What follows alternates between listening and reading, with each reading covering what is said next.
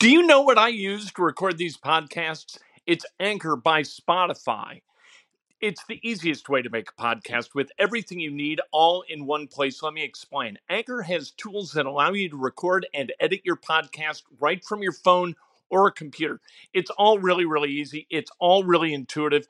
When hosting on Anchor, you can distribute your podcast on listening platforms like Spotify, Apple Podcasts, and more. It's everything you need to make a podcast.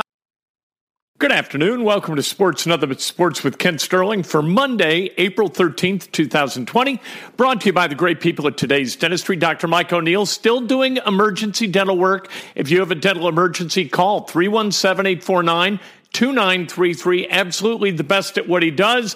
Let's talk about sports. Dane Brugler, he's got his 7-round mock draft up on theathletic.com.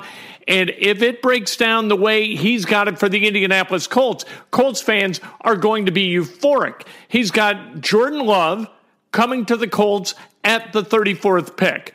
Thinks that Jordan Love is going to drop all the way to 34. If that happens, I'm going to be absolutely thrilled because you would still have thought about taking him at 13, perhaps.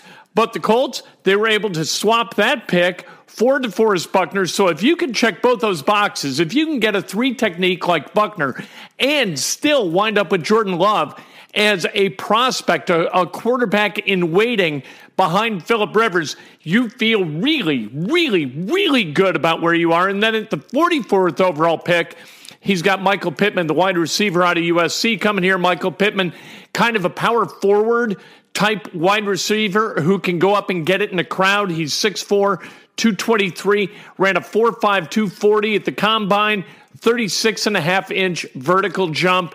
Michael Pittman, the son of former NFL running back Michael Pittman, he would look great in a Colts uniform. If they could get Pittman at 34, I'd feel good about that. Getting Pittman at 44, I am absolutely in love with that. And then in the third round, they've got Adam Troutman of Dayton coming here. He's a tight end. That would be terrific, too. If you can check all 3 of those boxes in the first 3 rounds of the draft, and you're Chris Ballard, man, that's a home run on top of a home run. That's a grand slam home run, and then you get around the bases twice. That's the kind of home run that is. If the Colts can do that, just wonderful stuff. On draft night, we're 10 nights away from the first round, 11 nights away from when it's going to get interesting for the Colts unless they trade into that first round. Second and third round, that's when we're going to see the Colts do some things and hopefully work some magic. And we're going to know at the end of that first night if Jordan Love's still on the board. So you're going to have that 33rd team, and then you're going to have the Colts. The Colts, they would have to sweat out that first pick. But anyway, it's fun to talk about because what the hell else are you going to talk about? It's like the one sporting event or sporting news event that we all care about that hasn't been canceled or really altered in any way that is going to bother us as viewers taking a look at it. Colts made uniform changes that were announced today. The wood mark is a little bit different. That traditional sort of vertical Colts is now more blocky, and then the numbers are a little bit more retro. I think that's fine. I think it's all good. The more it stays the same, the better I like it. I don't like, dicking around with uniforms a whole bunch, especially uniforms as cool as the Colts. The best uniforms in sports are 2-color uniforms. The Colts, one of the few teams with those. Others, like the Raiders, like the Yankees, those, I think, are iconic. I think the Colts have an iconic look and that they're not going to mess with that look. I am absolutely in love with because right now, like people in Atlanta, like they never get it right? They're dicking around with their Falcons jerseys again. For God's sake, you get these teams that kind of try to manipulate the uniforms to gin up sales. Right? Oh, hey, look, it's a retro look. Hey, look, it's a throwback. Hey, look. No. You know what? The Colts, what they got is really, really cool. I love it. They're not changing it. I think it's genius. Kevin Pritchard, he is going to have a conference call tomorrow. I'm not really sure what he's going to talk about. Maybe just give an update on the state of the franchise and what he thinks maybe about this 25-day plan that executives within the NBA are kind of throwing out there as a trial balloon. Here's the thing about the 25-day plan. I think it coincides with the beginning of May, and because Memorial Day is on the 25th. I think that is when they would like to kind of circle a date to begin play again and show us basketball on TV. Even if fans can't go to the games, having some kind of a meaningful sporting event on television is going to be a big deal, I think, for all of us. We've gone weeks without it, right about a month without it. I'm tired of watching horse racing. Horse last night, I'm not digging that either. Look, ESPN, I get it. You take a shot, see what something looks like, but this is just terrible. The production quality was awful, and then the subject matter equally bad. Paul Pierce, at the age of 79 years old, going up against Zach LaVine. Does that even make sense? For God's sake, of course Zach LaVine was going to wipe the floor with Paul Pierce, and I really don't care about why Paul Pierce has got a Celtics logo in his yard, and does that bother neighbors in Southern California? I just could not care less about any of that. News out of Chicago, Gar Forman fired today. He'd been the Bulls general manager for the last 10 years. John Paxson, he's moving to the senior advisor of basketball operations position, and there's bad news for the Pacers. Because as long as those two guys were in charge of the Bulls, you felt really good about the Pacers being better run than they were, right? So you didn't have to worry about the Bulls. Now, with competent management and leadership and some foresight as far as drafting and as far as free agent signings, you don't feel nearly as good, which is a shame. Gar Forman and John Paxson as a team, as bad a management duo as anybody in the NBA today, and both of them, one gone and one reassigned today. NASCAR driver Kyle Larson has been suspended by just about everybody. He dropped the N-word during a broadcast of a NASCAR iRacing event. You can't use the N-word. Even if you're a racist, you ought to be smart enough to know that you can't use the N-word during a broadcast. All right? You should know that you shouldn't be a racist. You should know that racism is just stupidity incarnate, right? But to be stupid enough to actually use that word in front of a microphone shows, number one, you're an idiot racist, and number two, you're just plain old idiot. So Kyle Larson, hopefully we have seen the last of him as a NASCAR driver, as an iRacing participant. Hopefully this guy is scrubbed from our consciousness and not allowed to profit in any kind of endeavor that requires popularity. We don't need a poster boy for racism driving stock cars, right? Driving in NASCAR. No, we do not. Hey, I want to ask you, I put this out in the field as a poll earlier this morning. At what point do you go back to being a fan and going to events? Is it when play resumes? Is it when you're vaccinated? Is it when everybody's vaccinated? Or is it never? And these results, this is with 600 votes, all right? 57.4% say when play resumes, they're comfortable going back into stadiums. That means that stadiums and arenas, ballparks, would be 57% full if these people are the only ones who return. When you're vaccinated, 25.5%. When all are vaccinated, 12.5%, and 4% say never. So there you go. That is 38% that want somebody to be vaccinated before they go back into an arena or a stadium or a ballpark. That's a lot of people.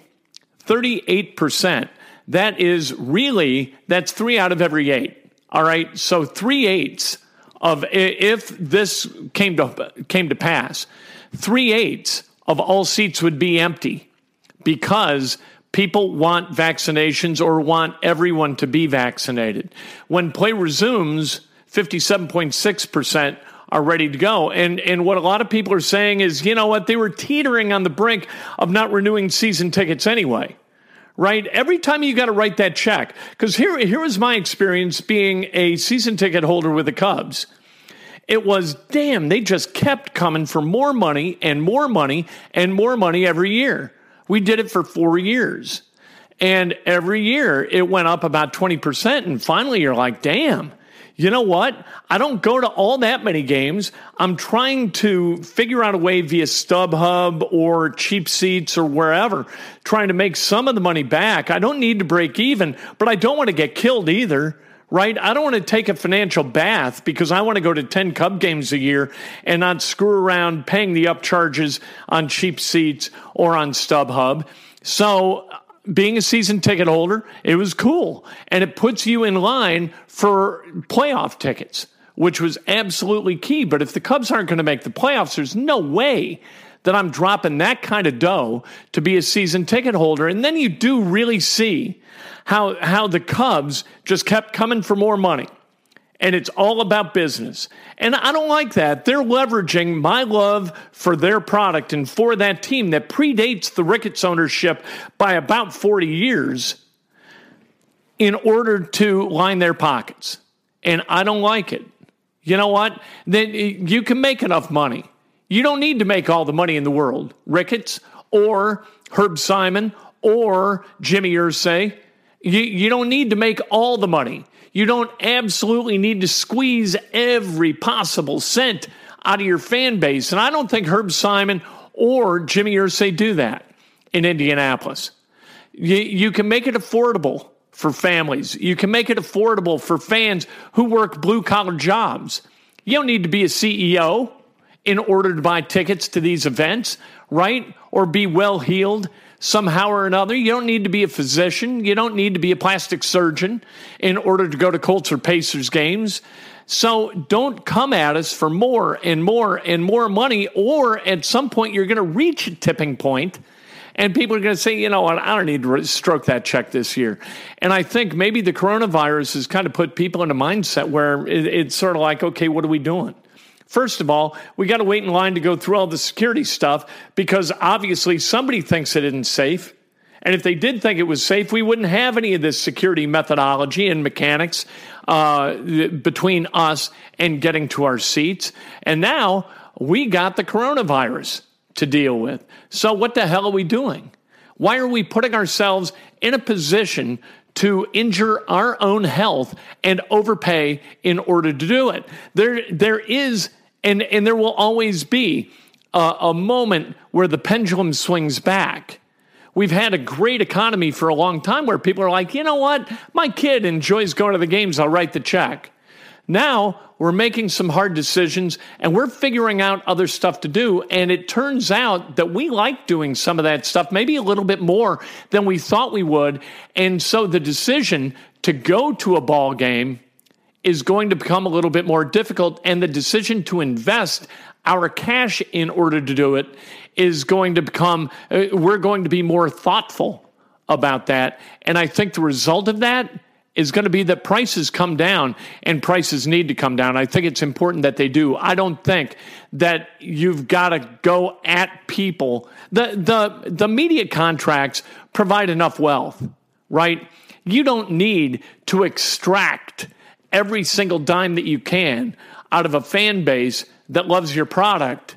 You know, you don't need to do that. So don't let the Cubs do that. Let the Cubs fail, because they do that at every turn, all right?